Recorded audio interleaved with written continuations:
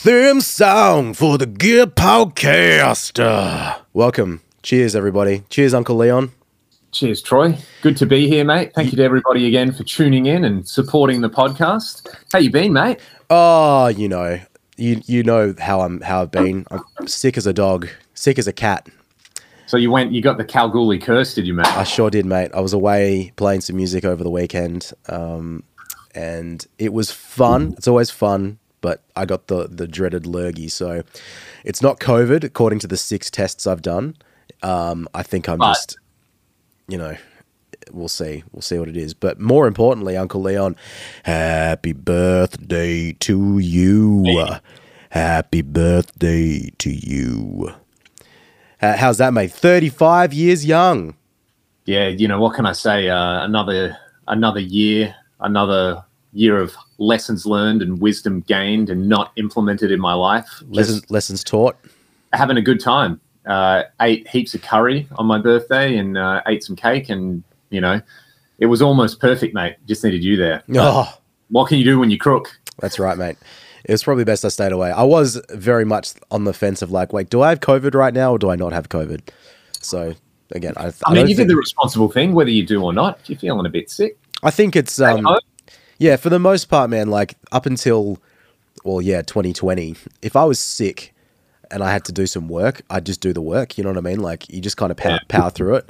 But yeah, I'm sort of more. Maybe it's an age thing. I'm just happy to sit at home and get myself feeling a bit better before I go and get everybody else sick. It's weird that never was a concern until now, but it's sort of like I got when I found out that one of the guys I was traveling with on the weekend, he got COVID. So shout out Jay, because I think he might be listening to this. Made sure I went and tested and I wore a mask for the rest of the day. But Jay, I hope you're feeling better, man. And yeah, no matter what, it sucks. It's been about a year since I had it, and that was just I know some people who are like, oh, it was fuck all, bro. But I'd rather not get it. You know, that's kind of the position I'm in. It's like, I'd much, whether it's that or the flu or, it's all going around, man. A sore knee or anything like that, you're much better off without it. Yeah, mate. I've really worried when I get a sore knee about giving that to my friends and family. Yep. They call it the nick-nat. They call it the nick-nat. Oh, grim. I don't mean that. I was going to say talk about the West Coast Eagles and their performance. I was going to say, mate, because that could almost be a birthday surprise for you. They're playing Collingwood this week, so wouldn't that be sweet? Dommy Sheed's 150th, come back to haunt the Pies. I wonder if they'll just put him in the forward line, just get him into that boundary, just get him dobbing big ones from the boundary. I was listening to, I think it was like the Eagles podcast, actually. I was listening to it yesterday, and I didn't really realize this, but yeah, that is rated the best game of all time, that 2018 grand final, and the best moment of the best game. Yeah, so, I mean, it was a great grand final, man. Like, I remember everyone being like, gee, this is a good game. But a lot of people were like, yeah, they're just like, yeah, that's like the one. So if you're not sure about this, you can just go look at the AFL Grand Final, the 2018 AFL Grand Final, and just go watch the highlights, or go watch the moment, the last like 5 minutes or so, 2 minutes of the game. It'll be online, and it is probably the greatest thing to happen in Australian sports. Unless you're a Collingwood fan, in which case it's still the greatest moment to ever happen in Australian sport. So, yeah. Mate, and your opinion doesn't matter. Yeah, exactly. Shout out to all the Collingwood fans listening as well. We still love you. They're actually a very likable team this year. Oh, it sucks too, doesn't it? I've spent my whole life hating Collingwood, but yeah, I kind of don't hate him this year. Bit of Darcy Moore. He seems like a pretty good guy. He's like one of those guys. Sometimes you listen to a band and you're like, I don't like this band, but then you watch an interview with like the guitar player and you're like, man, this guy is sick. Why is he in that band? Yeah, I actually like Josh Dacos a lot as well. Yeah, like Nick Dacos is pretty good, but yeah, I think Josh is pretty underrated. Neo, that's Nick Dacos. Imagine just Neo from the Matrix. Yeah, imagine being the older brother and just forgotten about in the greater, just the greater Australian public, because your younger brother is so good. Who's older, Eddie Van Halen or Alex Van Halen? I'm pretty sure Eddie's the older brother. Hang on, should I look it up? Hang on, I'm going to look this up right now. We are a podcast which is committed to facts, ladies and gentlemen. So we are going to fact check this one, and then we're going to move along. Oh, something totally unrelated, but my mate Jimmy, who may be listening to the podcast, got me some of these Dunlop Flow picks. Oh yeah, they're pretty good. You know, I don't really care about. Oh, I think trying new picks, but I was like, look, someone got me a gift. I'm going to try out some picks, and they're pretty good. If anyone's using the Flows, let us know in the comments section below. Unless you're listening on Spotify, there's not a comment section. Write to us on Instagram. How is the fact checking going right there, Troy? Oh, I take it back. Alex is the older brother by 2 years. I knew they were 2 years apart. There you go. You know, excuse me. Just like it was Alex's 70th birthday a matter of like 3 weeks ago. That's awesome. So yeah, you know, everyone forgets. I don't think drummers forget how great Alex Van Halen is, but guitar players certainly do. Because why would they care about drummers? But you know, they were a bit of a package deal. Those two, like the way they played together was very important. And Alex Van Halen is one of my favorite drummers to watch because you know he's got the head bob thing going on, and he's just like. It's sort of like one of those things you see Eddie like always smiling, and then it's just Alex at the back just working hard. You know, he's making sure the guys up the front are having a good time. So Alex Van Halen, second favorite Van Halen brother, just like you, mate. Indonesia's second favorite guitar player. That's after Eddie. Yeah, I think he's a quarter Indo. The Van Halen boys, a quarter? Mate. No, half. Oh no, a quarter. I can't remember. It's but they've got some Indo in them, but they're Javanese, I believe. Right, and so the old Java Sumatra rivalry there, mate. Oh well, yeah, I guess so. If anyone is listening from Indonesia, our great neighbor to the north, thanks for tuning in. We appreciate it. And there's a lot of great musicians in Indonesia. It is one of those. It's one of those places, Troy. Yep. People have in their soul. Yeah, I mean, I'll tell this little story I've told a bunch of people in the past, but you know, firstly, I used to go to Bali a lot when I was a kid. I hadn't been there in years and years, and went up in like 2016 and 2017. Your dad is Sumatran, but he was working in Bali for a long time? Yeah, I worked in Bali, and then he and my mum met him up there, and then they moved over here, and I was born here. But anyway, I hadn't been to Indo for years, hadn't been to Bali for a long time, and went up end of 2016 and the start of 2017, and I would like to go back. Even though you've said you've been Bali, mate, you'd have a fat time. You'd have a great time in Bali. But both times I went up, I was trying to find some other buttock musicians just because, and that's what my dad was. And both times I managed to find them, they looked like me in the sense of long hair. They wore more spandex than I did and tight pants, but maybe about the same level of tight pants. But it was like the most rock and roll people I'd seen, you know, anywhere in this side of like 1980 Sunset Strip, you know what I mean? And I remember when I was staying in 2017, I went for a walk one night, and I was like, I just want to maybe find some music or something and have a drink. And I was like walking down the street, and I was like, oh, there's some acoustic duos over there, and you know, I'll just keep walking. And then I sort of hear in the distance, like, man, is that Don't Stop Believing? That sounds pretty good. And I keep walking up, and yeah, there's a band in there. I said, headbands, long hair, tight pants, and I was like, oh, this is cool. You were at the age of 18 when I met you, basically. Yeah, and the guy was singing like Steve Perry. He had it nailed. It was awesome. So I went in and, you know, watched the band and everything, and they were really good. And they were playing basically just like 80s rock stuff. And you know, said, oh, you know, if you got any requests, yell them out. I said, play some Extreme. I'm like, oh, that's a bit hard. I'm like, okay, cool, whatever. Anyway, they were wicked. They kicked ass. And I had a chat to the singer after the gig. And yeah, he was like, oh, you know, we're just here for a little while. We come from Sumatra. And I said, oh, no way. Are you buttock? Because I said that's what my dad was. And he goes, yeah. And I said, oh, me too. And he looked at me like I was crazy because he's like a 6'1" white man. I said, no, my dad, I'm a Nababan. You know, that's my surname. And he goes, you're a Nababan? I'm Sihombing. We're cousins. I was like, oh. So I don't know how true that was, but yeah, he's a cool guy. I think I've still got him on Facebook, actually. Igor was his name. And Yeah, it was funny, man. But I said all the buttocks. Maybe it's just it was in my blood to only like 80s rock and 80s metal. There you go, mate. Musical determinism at its core. Yeah, but just I want to go on. Just like for me, being my mum's side of the family being Irish Catholics and my dad's side of the family being Yugoslavs. It's like you just got to listen to the saddest music of all time. Yep. Anything tragic that's what you want, mate. That's what you got to do.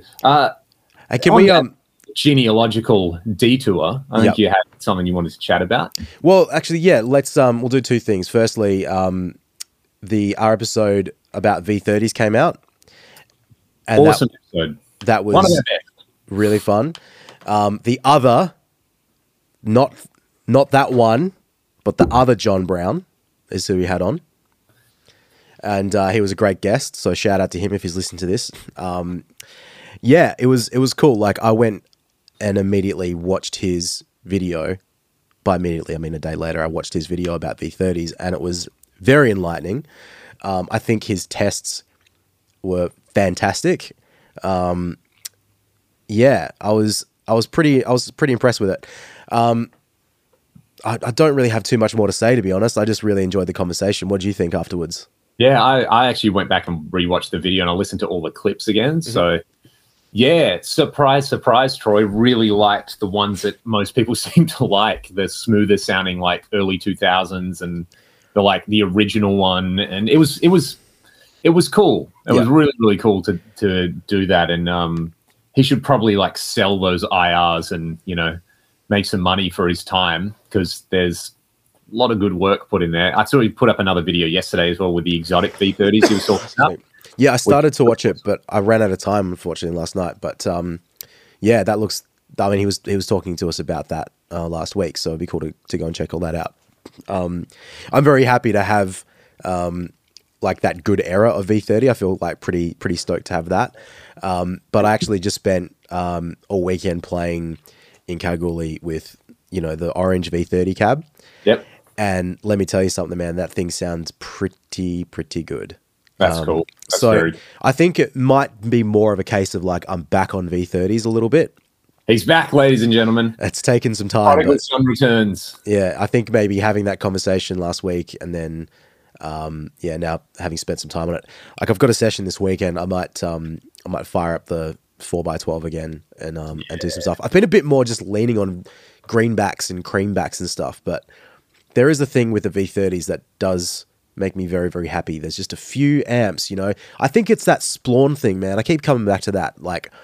That I have these eye-opening experiences. That was one where it's man, that amp sounds so bad with vintage 30s, so unusable, that there's probably other situations whereby speaker and amplifiers to using the wrong combination is wrong, and I need to work out what they are and really, study it a little bit. But what I did appreciate about John's video and talking to him as well, it's there's differences, but fucking who cares? That's really what I took away from it. It doesn't really matter that much. They all kind of still sound like a V30. They're ballpark, yeah. Some were more preferable with that miking setup, and that rest of chain. It was interesting. I always find it interesting to isolate those things. But I did have a I thought what he did, isolating the bands down so he could listen to the mid range by itself and the lows and the high end, and just to really I thought that was really, really clever. And yeah, it really doesn't seem like there's much different until you get to about that 5K range, and then it's sort of obviously it changed a little bit. But one of the earlier tests he had in the video, I don't remember which era it was testing, but there was a really massive cut at, I think it was 6K or 6.5K or something like that. Whereas some of the other speakers were kind of flat, and then the specific one, I remember there was a massive dip, which kind of looked like it's kind of weird because it looks like real comb filtering to me, or a real cut, it's a savage cut. It kind of looked in the low frequencies. Yeah, you would think of it as being comb filtering, and it could be quite easily attributed to dimensions of a space or something like that. Yeah, right. But yeah, in the high end, like when you start to get so many more cycles per second or hertz or whatever, the adding and cancellation of frequencies is just a lot less predictable because it's just so many thousand per second, you know? So I was trying to like really, I hadn't thought about it that much, but it was a thing of like, man, I wonder if there's just like one component in this that is contributing to the, I don't know, like the reflections or something, or there's something that is probably testable about it, right? I think so. It feels like it could be, but I don't think I'm smart enough to really be that person to come up with the thing. You know what I mean? But I'm gonna keep ruminating. Is that the right word? Or no, ruminating is the wrong word. I'm gonna keep marinating. Marinating. Actually, that's the other one I wanted to say, but I couldn't think of. One thing I did notice. So. And this wasn't really testable in his video the way he did it, but so I use the Synergy again all weekend because, you know, I'm a big man with the Synergy. The Fry-It, it's just big sit on canvas. Yeah, it's so comfortable to play, and also again using the XLR output for in-ears sounds awesome. Super happy with that. Very, very happy with that. And Scott, shout out Scott if you're listening to this one as well, he was running the Cornford. Into an orange 1x12 with a V30 in it, and that tone was also really awesome. I love the way he dials in an amp for his sound. It's like it's really, really hip. Still playing Music Man's? Yeah. What was he? Yeah. They have a very particular mid-range response, which is quite nice. I hope no one saw that, but I just like literally coughed up a whole bunch of phlegm and spat it into a tissue. So that's where the tone's at, mate. I thought I got it off camera, but I don't think I did. But anyway, one thing that I noticed is like as we were sound checking, I was, you know, off stage. He had jacked the amp up quite high. He actually used a different cabinet just to get a little bit of height. But that like top end, like really like ice pick sound, like through. Like bad, you know, it was very, very noticeable, like right in front of the stage. It actually helped where he was standing because he kind of blocked some of the like extreme ice pick frequency. But I'm not sure with overall with the V30s if that's like a characteristic of that speaker or all speakers, where maybe if you tested them at a like right in the center of the cone at a distance of like a meter or two, if they would give any different results. That would be not something John should do, because I mean that's another incredible like mammoth thing, and it doesn't really speak to the tone so much, but it more speaks to like maybe that's a reason why people like or dislike those speakers, if it is like so just drilling into your ears like that. And it just the beaminess of guitar cabs was something that used to really, really get to me sometimes, you know, especially just playing in a room with a cab. You got to like get in the perfect spot. Yeah. Then if you take a step one way or the other, it can sound way worse or way spiky or dark. I think I used to just gig with my cab turned around towards the back of the room and on the side because I'm a weirdo. I saw Steve Morse use his cabs on his side and I was like, oh, well, Steve Morse is good at guitar. I like him. I'll do that. So I think that was like an excuse so that I could turn up more as well. But yeah, that was a bit of a thing. I just got sick of, hearing the cab on stage. So, no wonder why Model alive now. Well, yeah, I think it does help to take a little bit of that edge off, man. Like it's hard. Like I struggle with it. This is that 3K thing that I always talk about. Yeah, man. Like if the guitar sound goes clang, clang, clang, instead of giving me, you know, a chunk or a pure tone or chord, I just find it really distracting, and it throws me off a lot.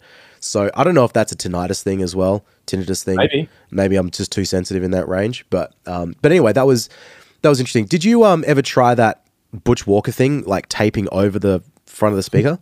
I did. Kind of cool.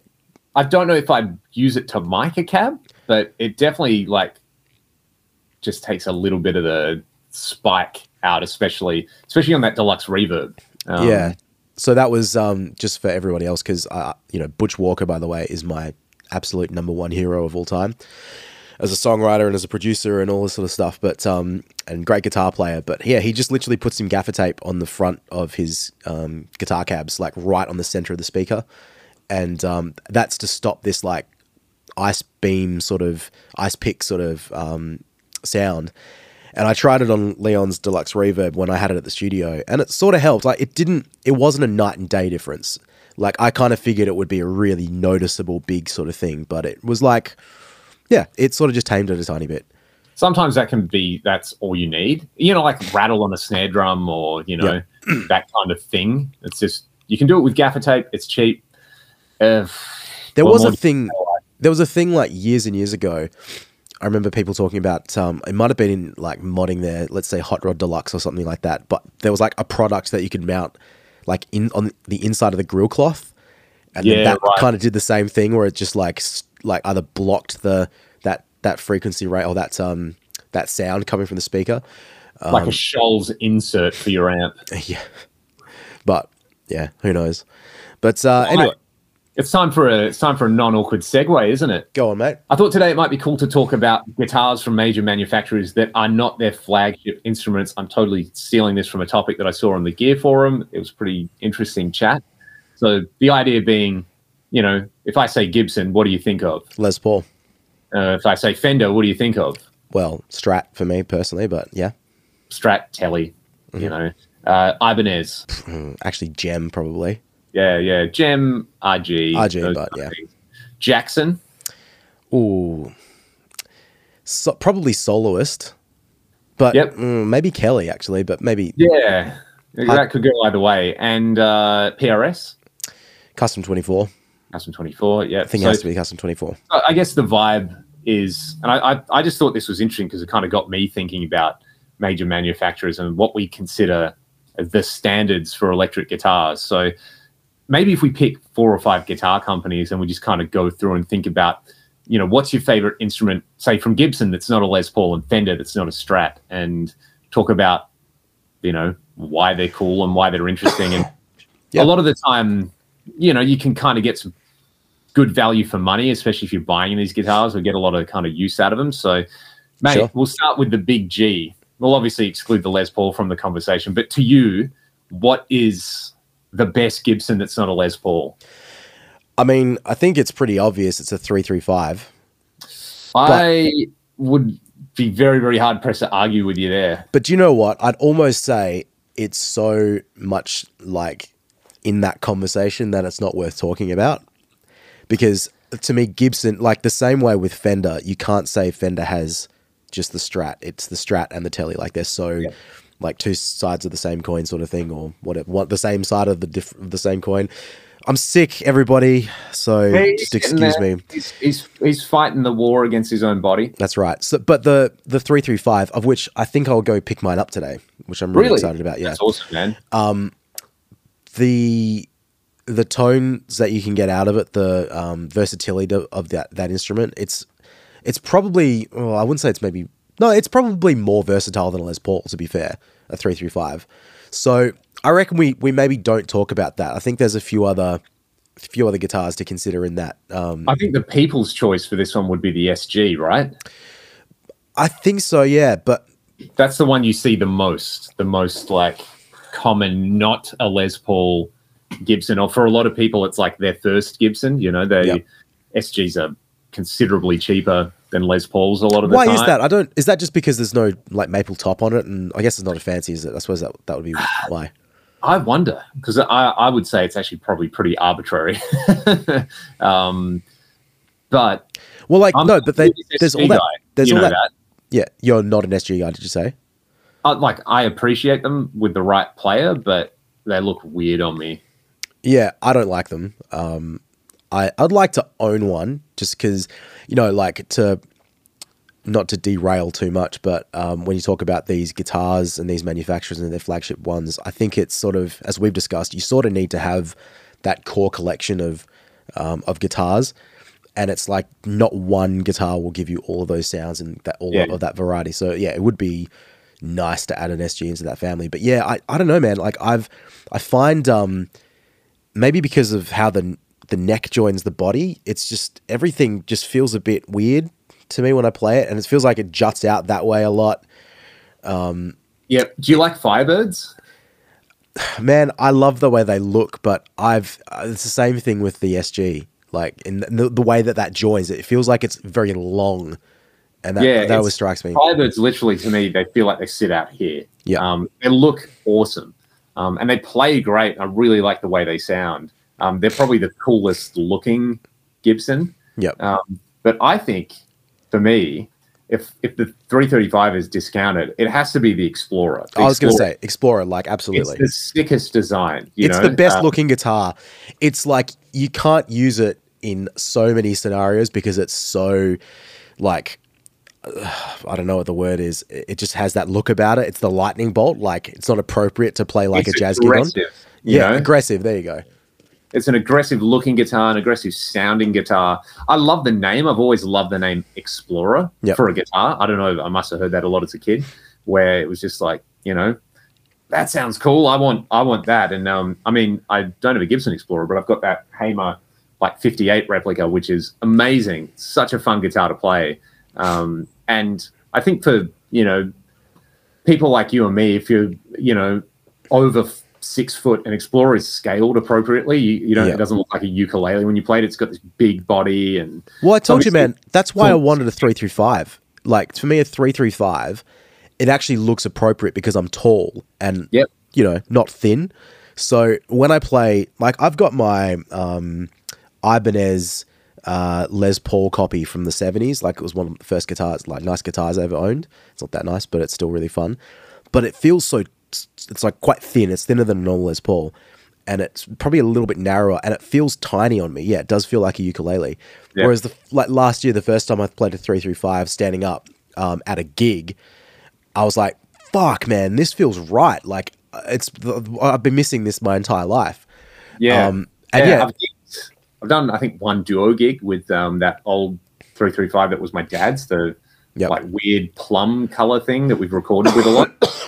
And I love that guitar. Really, really good. Yeah, man, it's an awesome guitar. I played a 59 335, or was it a 345?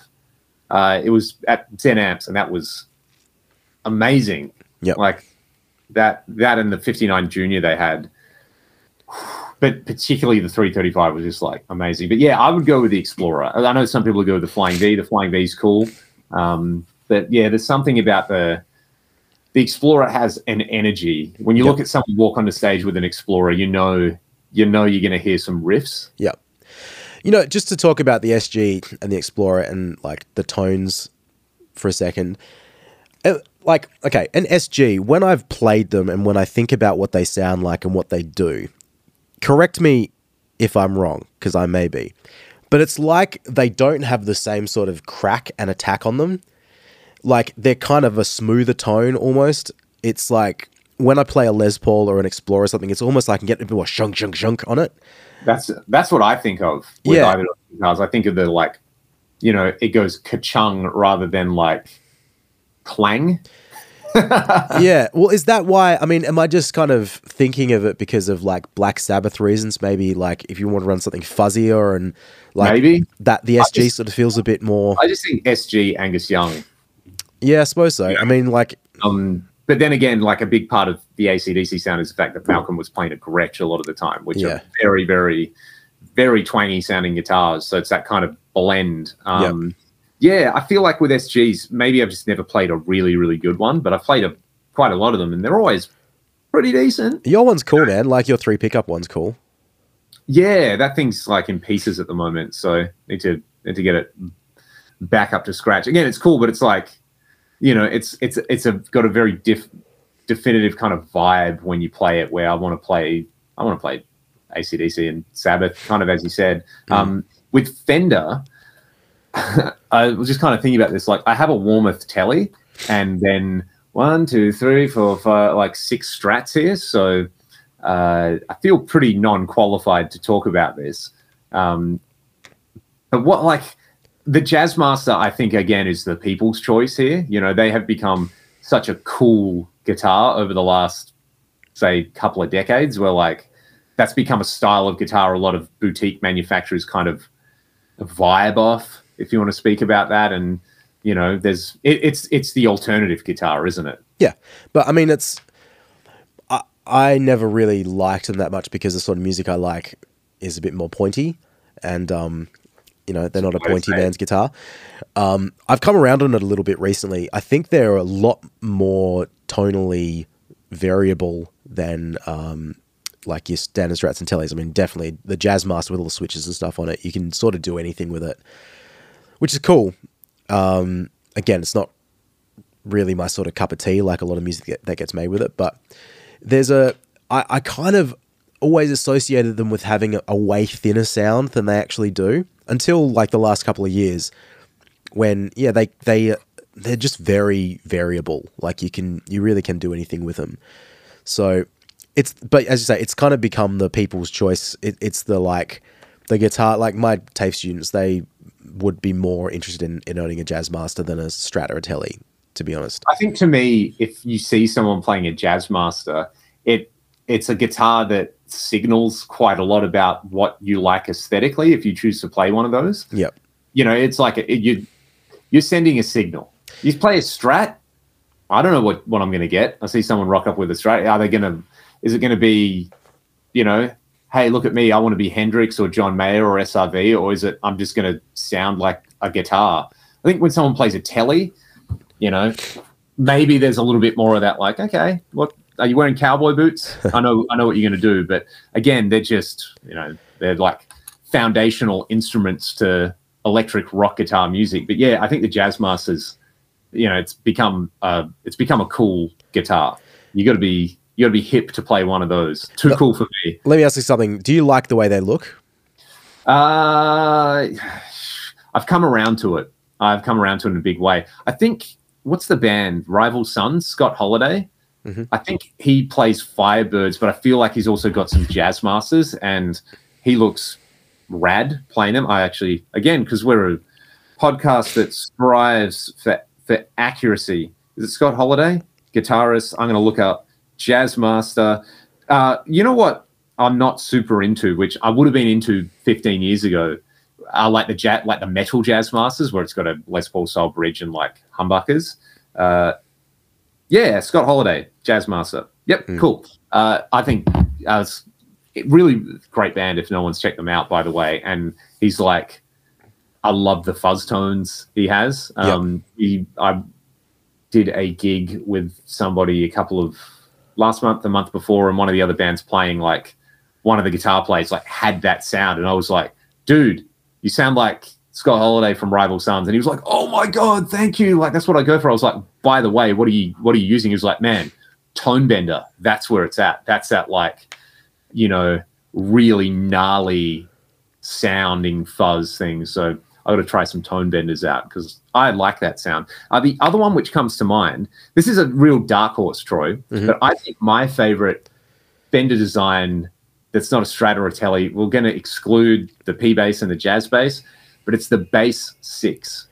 Oh, yeah. Yeah. I have a Harley Benton Bass 6 knockoff that I really, really like, but I think Squire did like a... Yeah, they did one. They did one, and a couple of years ago when I was in Melbourne, I went to Lockie from Polyeffects had one, and it was amazing. Like, Ryan was playing it and just loving it.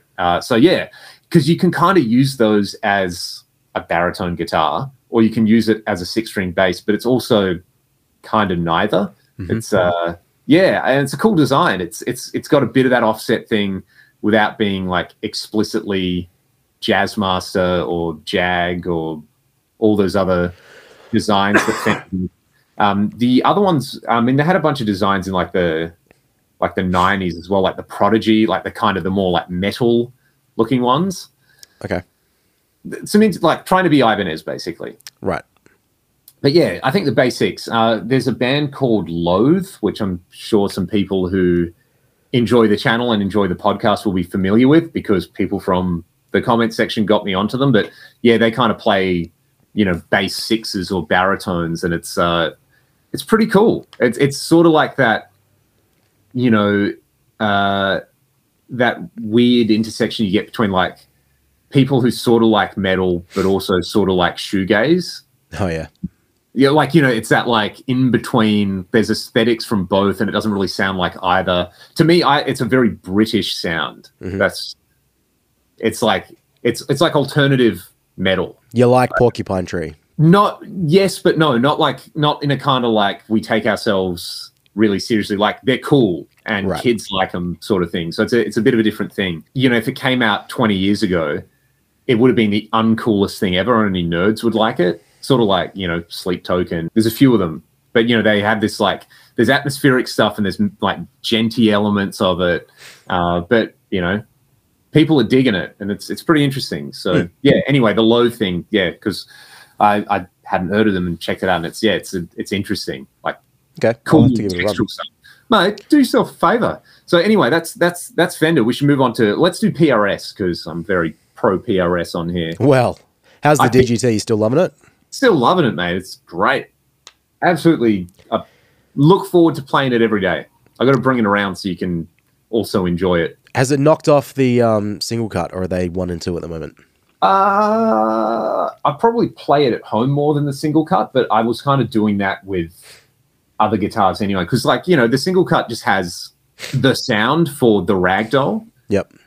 And that's basically all it's set up to do. And I really couldn't care if it does anything else. It does some other cool stuff, but I just kind of keep it in drop C for that thing. But yeah, it's way more of like a kind of vintage style beast. And I think a lot of people know that. They're like, most people would think of PRS and think of the Custom 24, but the DGT is probably the one most people should try first. I wish I'd known more about that guitar. Like I didn't know it was a thing at all until I played the one you borrowed, like whatever, like 2 years ago. And I fell in love with it, man. I was like, man, this is the guitar for me if I was to own a PRS.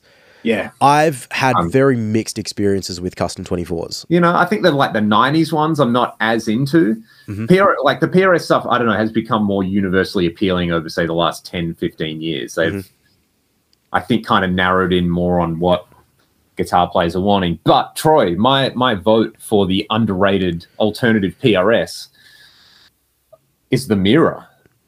I kind of figured you were going to say that. Yeah, because it's got the, as much as I said I'm not into the SG thing, it's a bit of a lot of people compare it to the SG, like sort of smaller body, but it's like the one I've got, the pickup side by side with my single cut, like it's kind of 95% there. I think apparently the pickups are literally, the 245 pickups and the Mirror pickups are the same, just one has covers and the other doesn't. Right. But yeah, you remember when I bought that guitar, you were there at Norm's and played a bunch of gigs on it. And the only thing, it fell off a chair and the neck popped out and had to be reset. So it's kind of lost a little bit of the magic. But when I play it, I'm still like, this is a great meat and potatoes. It's a really good gigging guitar. It's really light, got a coil tap. You can get some cool sounds out of it. Yeah, no, that's a cool guitar. I like that one. It's actually not my choice for the PRS, the Unsung PRS. I think I know what's coming. I don't know if you do. All right, well, hit me. CE24. Oh, or 22. I thought you were going to say the hollow body. No, I know why you would think that for Incubus reasons, but exactly. No, I think the CE range is very underrated. I've actually not spent much time playing many CEs. The Custom 24s that I've played have been cool, but they're almost like a little bit too nice. It's a really silly criticism to have of Paul Reed Smith guitars. But when a guitar is like so beautiful that you don't actually want to take it out of the case, I think that can be a little bit of a problem. And I think also guitars that are made to just sit on a wall is also pointless. Not to say that's what all of those guitars are, because they're very... a lot of them do end up in that situation. Yeah, which is a shame. Like, I mean, I can appreciate a guitar being a piece of art, but I think a guitar's primary function should be to make music. Yes. And that's where the art should come from, not just by it hanging on the wall, being in that part of it. So the CEs that I played have felt a little bit more comfortable to me. Firstly, okay, they don't look like shit compared to a Custom 24, but usually they're a tiny bit less gaudy, I suppose, or a little less fancy. The new ones have like some satin on them as well, which is kind of... they're a lot more player guitar to me. Yeah. They feel really comfortable in my hands. They're also, I think they're bolt necks, right? That's what... bolt on, a lot of the time maple necks. Yeah, and that lends itself a bit more to a Strat sort of thing, which is sort of what I like. I like Strat style guitars and Tele style guitars. It's probably like having a bit more snap and attack when I play is the thing that I look for, and I think I get that from those guitars. So there's been maybe 4 or 5 of them that I've played, like various ones that I've played that I've really, really liked. Whereas I'd say the sample, like the equivalent sample of customs that I've played, I've liked less. So there's some great instruments that they do, and like excluding signature models like DGTs probably in that sort of. Yeah, I think everyone knows that the DGTs are great because everyone raves about them. I'm trying to think of. I know Drew from Carnival has a CE, but I can't remember if it's a 22 or a 24, and it's like have you seen my blue PRS recently? Oh, not for a little while, but it's pretty beaten up now. Like I'll pull it up. It's been the chuck it in the case for Fly Gigs guitar for a while. It's got a broken string at the moment, but I don't know if people can make out all the kind of dings on the top and all the scratches. Probably not on the camera, but it's got some knocks, like big ding. Like all of this is kind of like marked. It's beaten up. The bridge is really corroded. I thought that was, a record for, having a PRS that's all busted up. But Drew's PRS is like wrecked. Like I think it's just been played and played and played. Let's see. I can't remember if it's a 20. I'm trying to look at a video at the moment so that I can get it. It's definitely a CE. I think it's a CE 24. Yeah, it's just this like, probably an early 90s one, and I think it's just been the guitar for a long time. So yeah, a lot of people's favorite metal songs have probably come out of that guitar. Yeah, well said. Now I want to see 24, Troy. Yeah, well, hey, mate, there's always time. You got the rest of your life. Got the rest of your life to live. Do you know what's funny is I've been really on my list has been PRS like recently, because I've got the SE and that's cool, but I want a USA one. I think I just want to be that guy that rocks around with one. Join the club, mate. Well, yeah, and because of the versatility of a PRS, not just of a USA one, but I mean like when you get a decent guitar that can cover you for really good clean tones, really good dirty tones, and sort of stuff. I was like, oh yeah, I should definitely chuck that on there. But that sort of changed because I've been I did all weekend with my Chevelle again, and that feels so good to me. It's and my Isbell Telecaster feels so good to me. I don't really feel like the PRS is going to add too much to my life. It's like, I think we spoke the other day about like when you buy gear and you think it's like, this is the last thing I need. Like, it's just like, once I get this, I'm going to be done. I feel like I've had a PRS in my head, like the concept of a PRS as being the last guitar, the last gigging guitar. And I don't think that's the case anymore. I think for rock gigs, I use the Chevelle, and for the acoustic or the duo gigs, I use the Isbell Telecaster, and then I'm done. And then you get a PRS anyway. Yeah, probably when I get some bucks, man. Like, I'll get my 335 back, and I'll be pretty stoked to have that. Yeah, that'll be awesome. Like, I look forward to hearing you on that guitar. Should we maybe pivot to another major manufacturer we're fans of, Ibanez? Yeah, go on. Because before we started, I mean, I think we both think of the one guitar that is associated with the one guitarist who's most associated with Ibanez, right? When it comes to Ibanez guitars now, anyway, post Passion and Warfare, it's the Gem, right? Or the RG design. Still my favorite Ibanez design. It's just like they're one of the best looking Super Strats, if not the best. They just they have this like, they're a definitive pointy guitar, aren't they? Yeah, they I think. Well, okay, I really like my Chevelle. I've said that so many times already, and now that I play my RGs, I don't find them as comfortable. But when all I want to do is play as fast as possible, I think the RGs do that better than any guitar. They're so wide, so flat. They're like thin. They're really just easy to rip, but they don't really work for chords. In the same sort of, like, it's not a guitar that you can just like grab like a baseball bat and just go chugga chugga chugga. Yeah. And that's kind of the downfall for me, right? Whereas I like a performance instrument. Yeah, exactly. So, but with saying that, I'm looking at my 550 right now. It's just such a wicked looking design. Like it's really thin around the body is quite thin. The horns are quite thin. So it's sharp. It's defined. It's like just such a cool looking instrument. So it looks like something from a cartoon.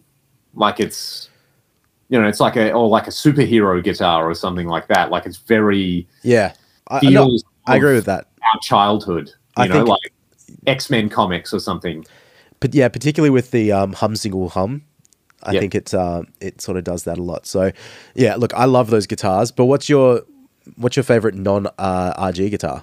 Well, I know if Cam was on this podcast, he would choose the Iceman. Mm-hmm. But it's the Destroyer is the coolest Ibanez. The only thing cooler than a Destroyer is the Paul Gilbert Ice Destroyer. That is still a guitar I would love to just, build a copy of one day or have built or something.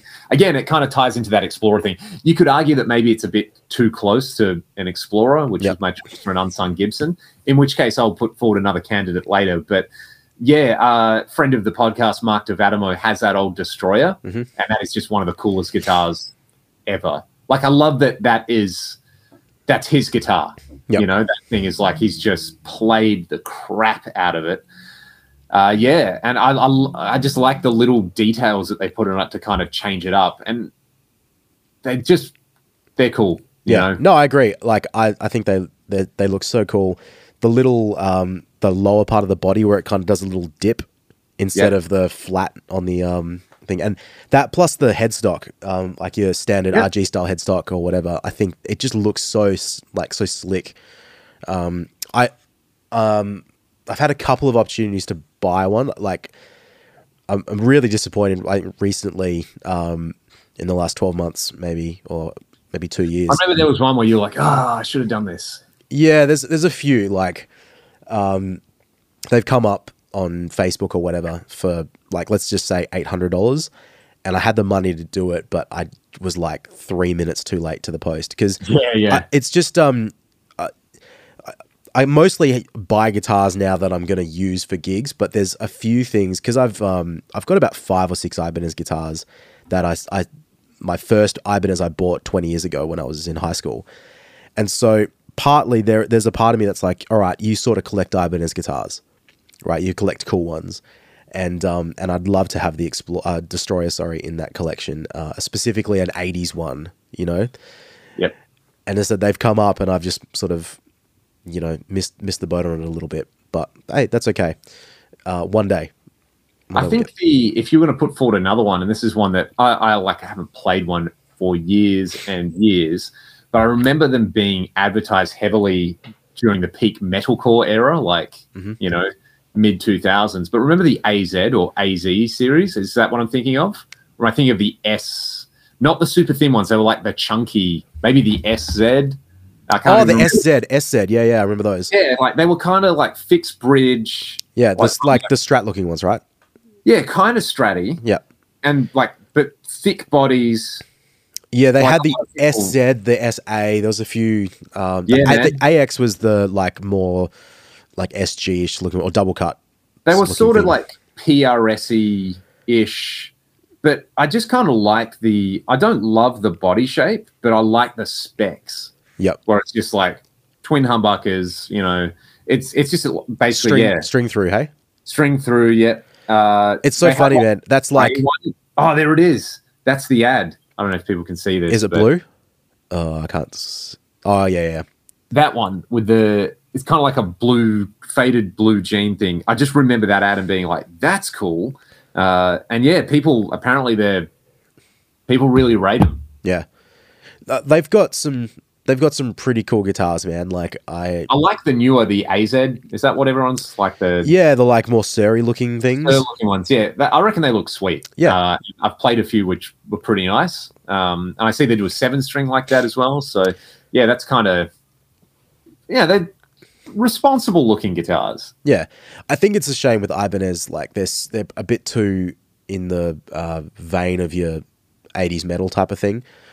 Not 80s metal, like your metal type of thing in general. I shouldn't just say 80s metal, but it's you just don't see your blues guys gravitating towards an Ibanez guitar, or I don't know, your indie rock guys, which is okay. You know, so I guess it's all right to just live in a genre of music. I mean, the hardcore Ibanez, they do some great guitars as well. Yeah, they do. Well, I've got one of those too. It's a cool guitar. Yeah, but I think, yeah, outside of like the Destroyer, Iceman, and RG, I know there's the Sabres and the S series. I'm not super into those. They're cool. They're really thin.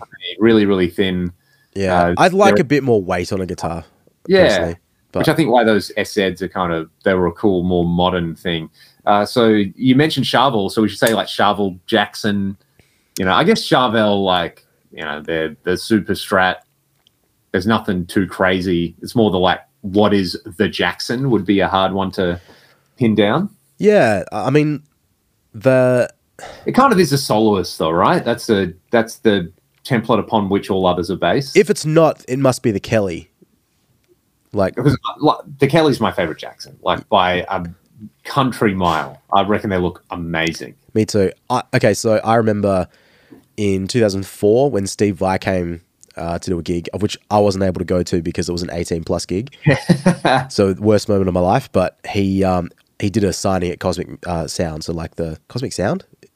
Is that when they like Cosmic opened Music. up the new? It was like the grand unveiling of the new Cosmic store. Yeah, it was. Is it Cosmic Sound or Cosmic Music that was bothering me? Like Cosmic Sound and Lighting. Sound and Lighting. Okay, yeah, I'm not crazy. Anyway, so Cosmic did that opening or whatever, but Steve Vai was there to do a signing, and I was like, "Fuck yeah, this is gonna be awesome! I can go to this," and the whole band was there, and Tony McAlpine was there, so that was like as years went on, I was more excited about that, and Billy Sheehan and stuff. Anyway, I got there super early, like 4 or 5 hours before the meet, because I wanted to get in line. And I just was jamming with a couple of random people, like in the little, where they had all the guitars. That's and cute. I was playing a Kelly, like the whole time, being like, man, this is awesome. Like, this guitar is fucking awesome. So that same year, I actually found a Dinky that I loved. Like, like loved. But, and the color on it was just like stupid. I think, I feel like I know someone that had the same guitar. I can't remember who it was, but anyway, just like a explosion of purple and blue and yellows and stuff. But yeah, just that style of Super Strat I think was really cool, because it's a different neck to your Ibanez. Like it's a tiny bit thicker, a little bit narrower, but it's quite comfortable. A little more traditional, but it's pretty comfy. Did you see did I send you that Brandon Ellis like guitar collection thing? Oh, I don't remember. If I haven't, I need to, because it's actually the greatest collection of 80s style guitars. Doesn't ever. he play for the Gold Coast Suns? I didn't even think of that. Yeah, ex-Richmond to Suns. No, the guitar player from the Black Dahlia murder. Right. Like so many crackle finish guitars, but then he's got like all his signature models and custom shop stuff with the crackle stuff, and it's awesome. But then he sort of goes through, and this is my other wall of like cool guitars, and man, so first thing, he's got a blue Saraceno Yamaha. Yeah, right, okay. He's got a few Hamers, and he's got a Gibson Moderne, like the Super Strat thing that they did. Oh, right, yeah. I was watching and I was like, I'm actually out of my league here. Like, this guy actually has done the proper deep dive on all these like 80s shredder guitars and collected them all. Mm-hmm. I can't remember if he had a Thai Table Yamaha, but if he did, that would just be the absolute. You know what? I've seen those come up. Like, they're not that crazy rare.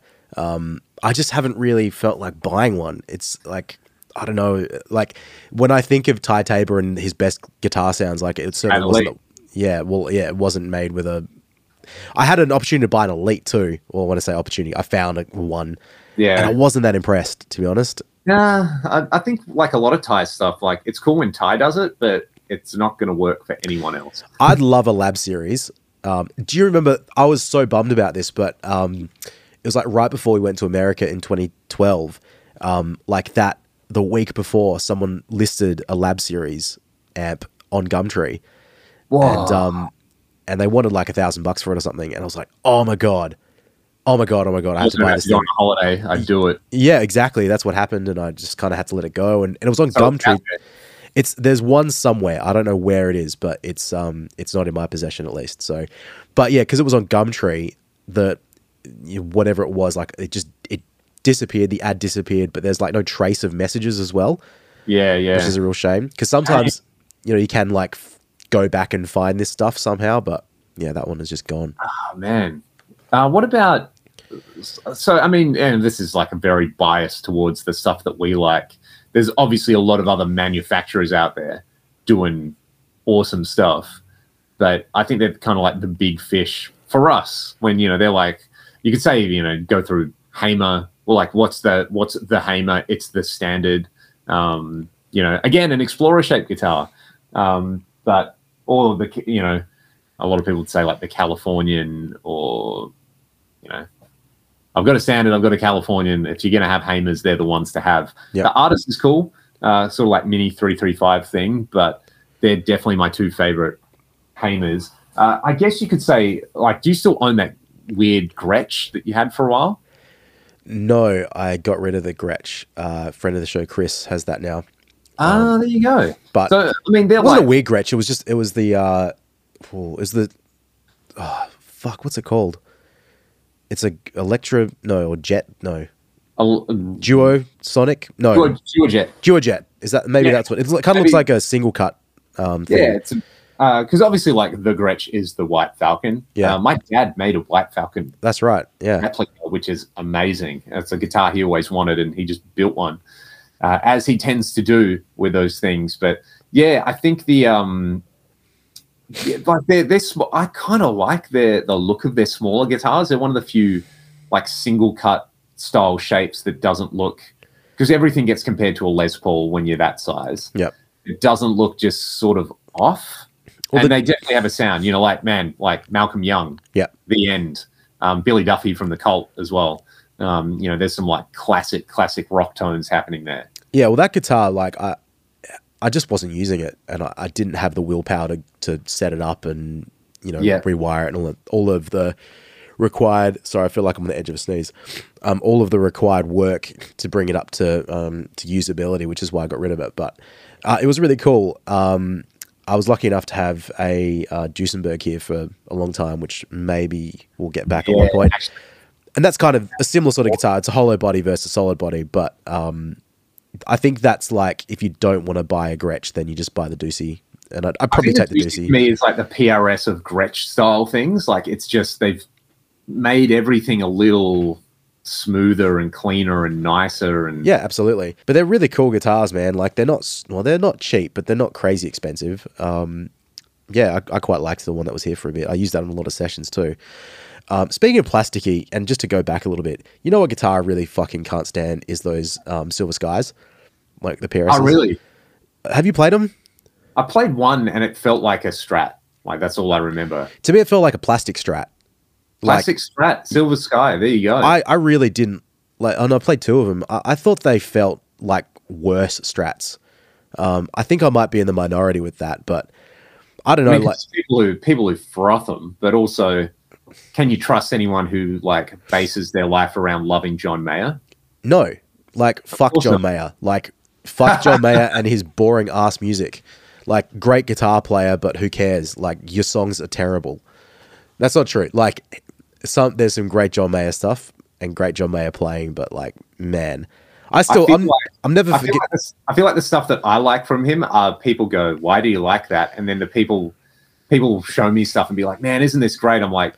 Yeah, but also go and listen to Stevie Ray Vaughan or go and listen to 80s Clapton, because they done it better, bro. And again, like he's like objectively fantastic and amazing and really, really good at guitar. The blues trio stuff that he did with Pino Palladino is really, really good. Like, not many people can play like that, man. But I feel like the worship is way, way overdone. And I don't care if people hate me for that, but you can hate me as much as you like. I don't give a fuck about John Mayer. Yeah, it's vanilla. It's like the most vanilla of vanilla music, And vanilla's great. I like vanilla ice cream sometimes, but I'll probably always pick like, peanut butter brownie with chocolate or something like that because I'm going to indulge with those kind of things. So John Mayer is the Ed Sheeran of electric blues.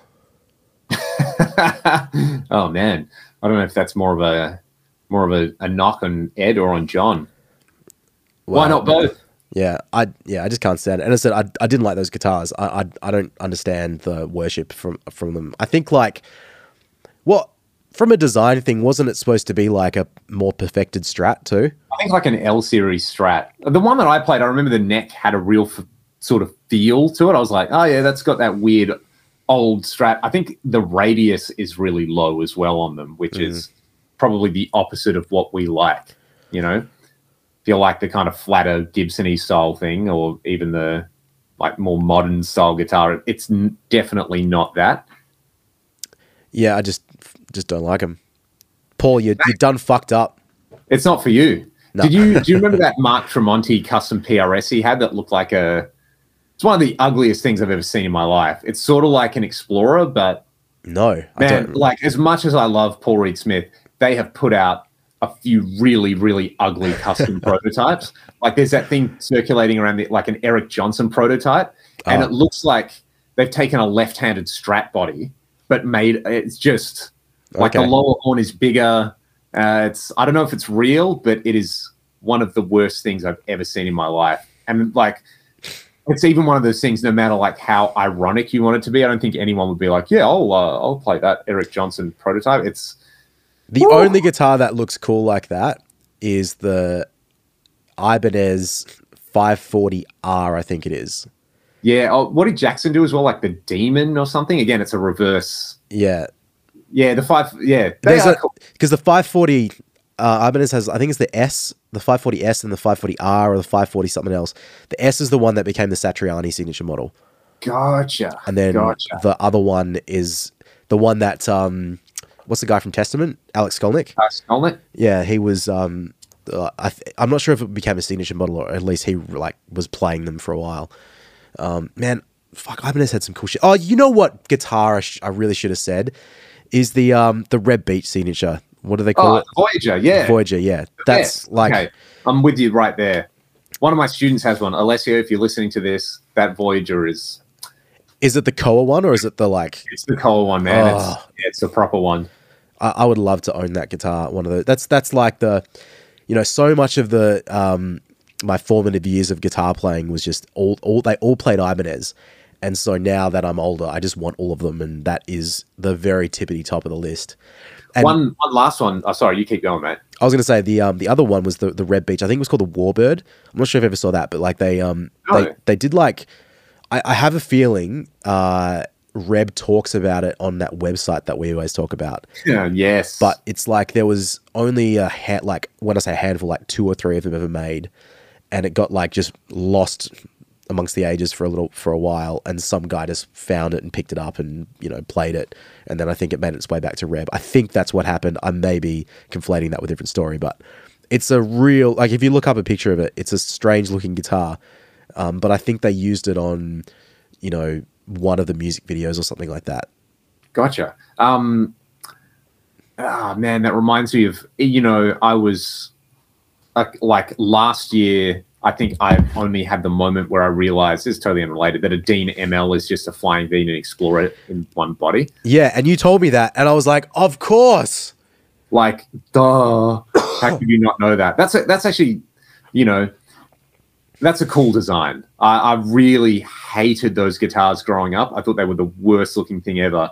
And now I've kind of come around. Like the Star guitars, I wasn't into them, but yeah, kind of dig it now. I know that some people will complain if we don't talk about ESP. I don't own any ESPs, but they have some pretty sweet designs.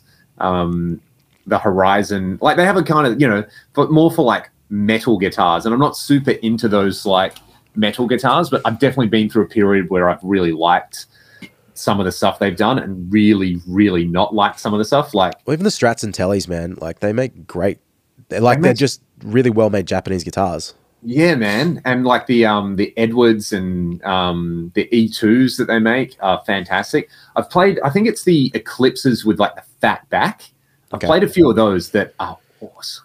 Like, they're not a Les Paul. They're much more of like a kind of, you know, they sound a little leaner, but they've got a thing. And I think if you wanted a Les Paul that you were actually just going to gig all the time and you were playing in like a punk band or a metal band, it'd be perfect. They're, yeah, really, really impressive. Some of the Horizons I really like the look of. Like the older, all the older ones, like I think Michael Romeo played one for a while, M3s. They're the Stratty looking things, right? Yeah. Yep. They're cool. I played one of the LTD ones a long time ago and actually loved it. Like really, really loved it. Yeah, and that's the thing. They're one of those companies where they're like, oh, yeah, this LTD is like a cheap piece of crap, but this LTD was made in the same factory as the ESP guitars, but they just branded it LTD for some weird reason because they were, it was like, there's a bunch of LTDs out there that they just say LTD, but they're like, almost custom shop spec guitars. Well, remember the Forest? The which one? The Forest, that really weird, janky looking. I just remember there was like a period where I think Joondalup Music had a bunch of LTD Forest guitars. This is very much you're gonna love it or you're gonna loathe it. The Viper.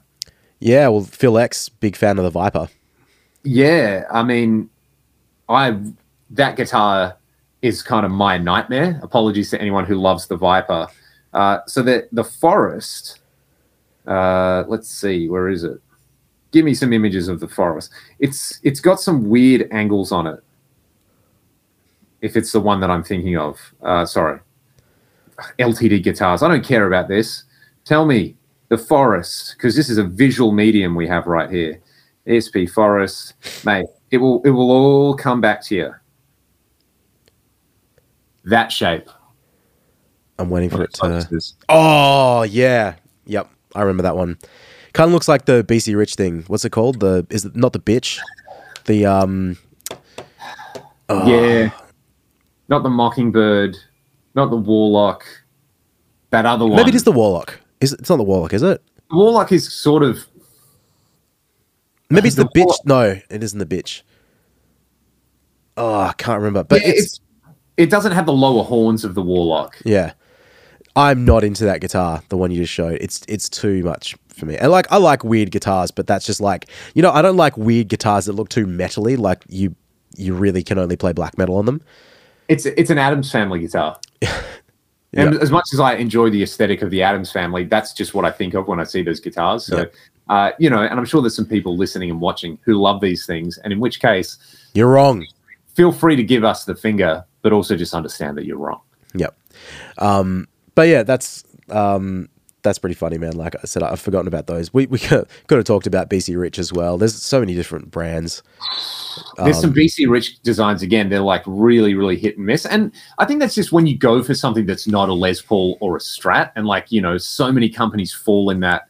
Guitar design is so inherently conservative, but the number of people who are like, I'm going to design a custom guitar with a different shape, and it's the Homer. Yeah. I think it's easy to underestimate, even to do something weird, how difficult that is to pull off. I think you get away with it more in bass. There's a lot more weird bass shapes. And innovation in general, like, multi-scale is a lot more accepted in with your Dingwalls and whatnot. So like the Music Man bongo is a weird looking thing, but when you see someone play a bongo bass, you're like, they're playing a bass. You don't think twice about it. Yep. That was a cool bass, actually, the bongo. I like to play. Yeah, I like the bongos. The Stingray is such a great design as well. Like, they're just such a cool bass. Yeah, they sound great. There's maybe we talk about, we should probably wrap up in a second, but like Music Man have a few like really cool looking guitars and a few.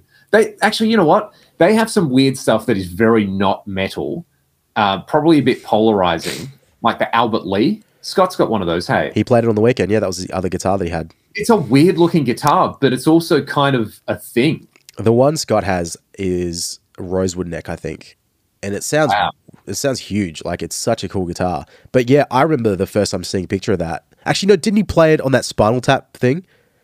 Or like, the second Spinal Tap movie? Yeah, and Albert Lee comes out. I'm pretty sure he's playing that guitar. I was like, what is this shit? Like, this is the weirdest thing ever. But no, it's cool, man. It's really cool. So, do you like the St. Vincent guitar? What does that one look like? So let me get a St. Vincent Music Man. I came around a lot on St. Vincent in the last maybe 3 years. Yeah, I so didn't get it for the longest time. And then when you get it, you're like, oh, you're amazing. Let's take a look. Let's get a decent. So there's that, and there's the Mariposa, which I think is the guy from the Mars Volta Command Focus. Isn't this great? That one. Oh yeah, I kind of dig it. That's a very different shape. I think the whole thing was it was a guitar designed for women because you know, like they have different body shapes to men, and guitars are just made for men because I don't know, girls aren't allowed to play guitar. The Mariposa is cool as well. Like they do the slightly off. They do the offset thing, I think, in a kind of cool way as well. I haven't played one of the Mariposas. I find the Petrucci, like the Majesty guitar, I've played one, and they're awesome guitars, but they just look a little weird. Yeah, I don't like them. Not into it at all. The JP7s and stuff, you know, I bought a JP7 because it's like the most norm. That's the Mariposa. Oh, okay, yeah. Once again, it's kind of like bit pointy, bit weird, kind of interesting aesthetic on there. They do the what's the guy from Maroon 5, James Valentine? It sort of looks like a solid body 335. Oh, okay. My students had one. Great guitar. Like they make great stuff. Troy, we haven't even talked about it. This will be the last design that I mentioned. The Wolfgang. Where are you on that? Like, is it a Super Strat or is it a? What is it? Is it a Telly? I've never thought about it.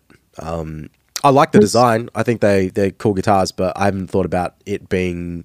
It's probably more of a Super Strat than it is a Les Paul or a Telly.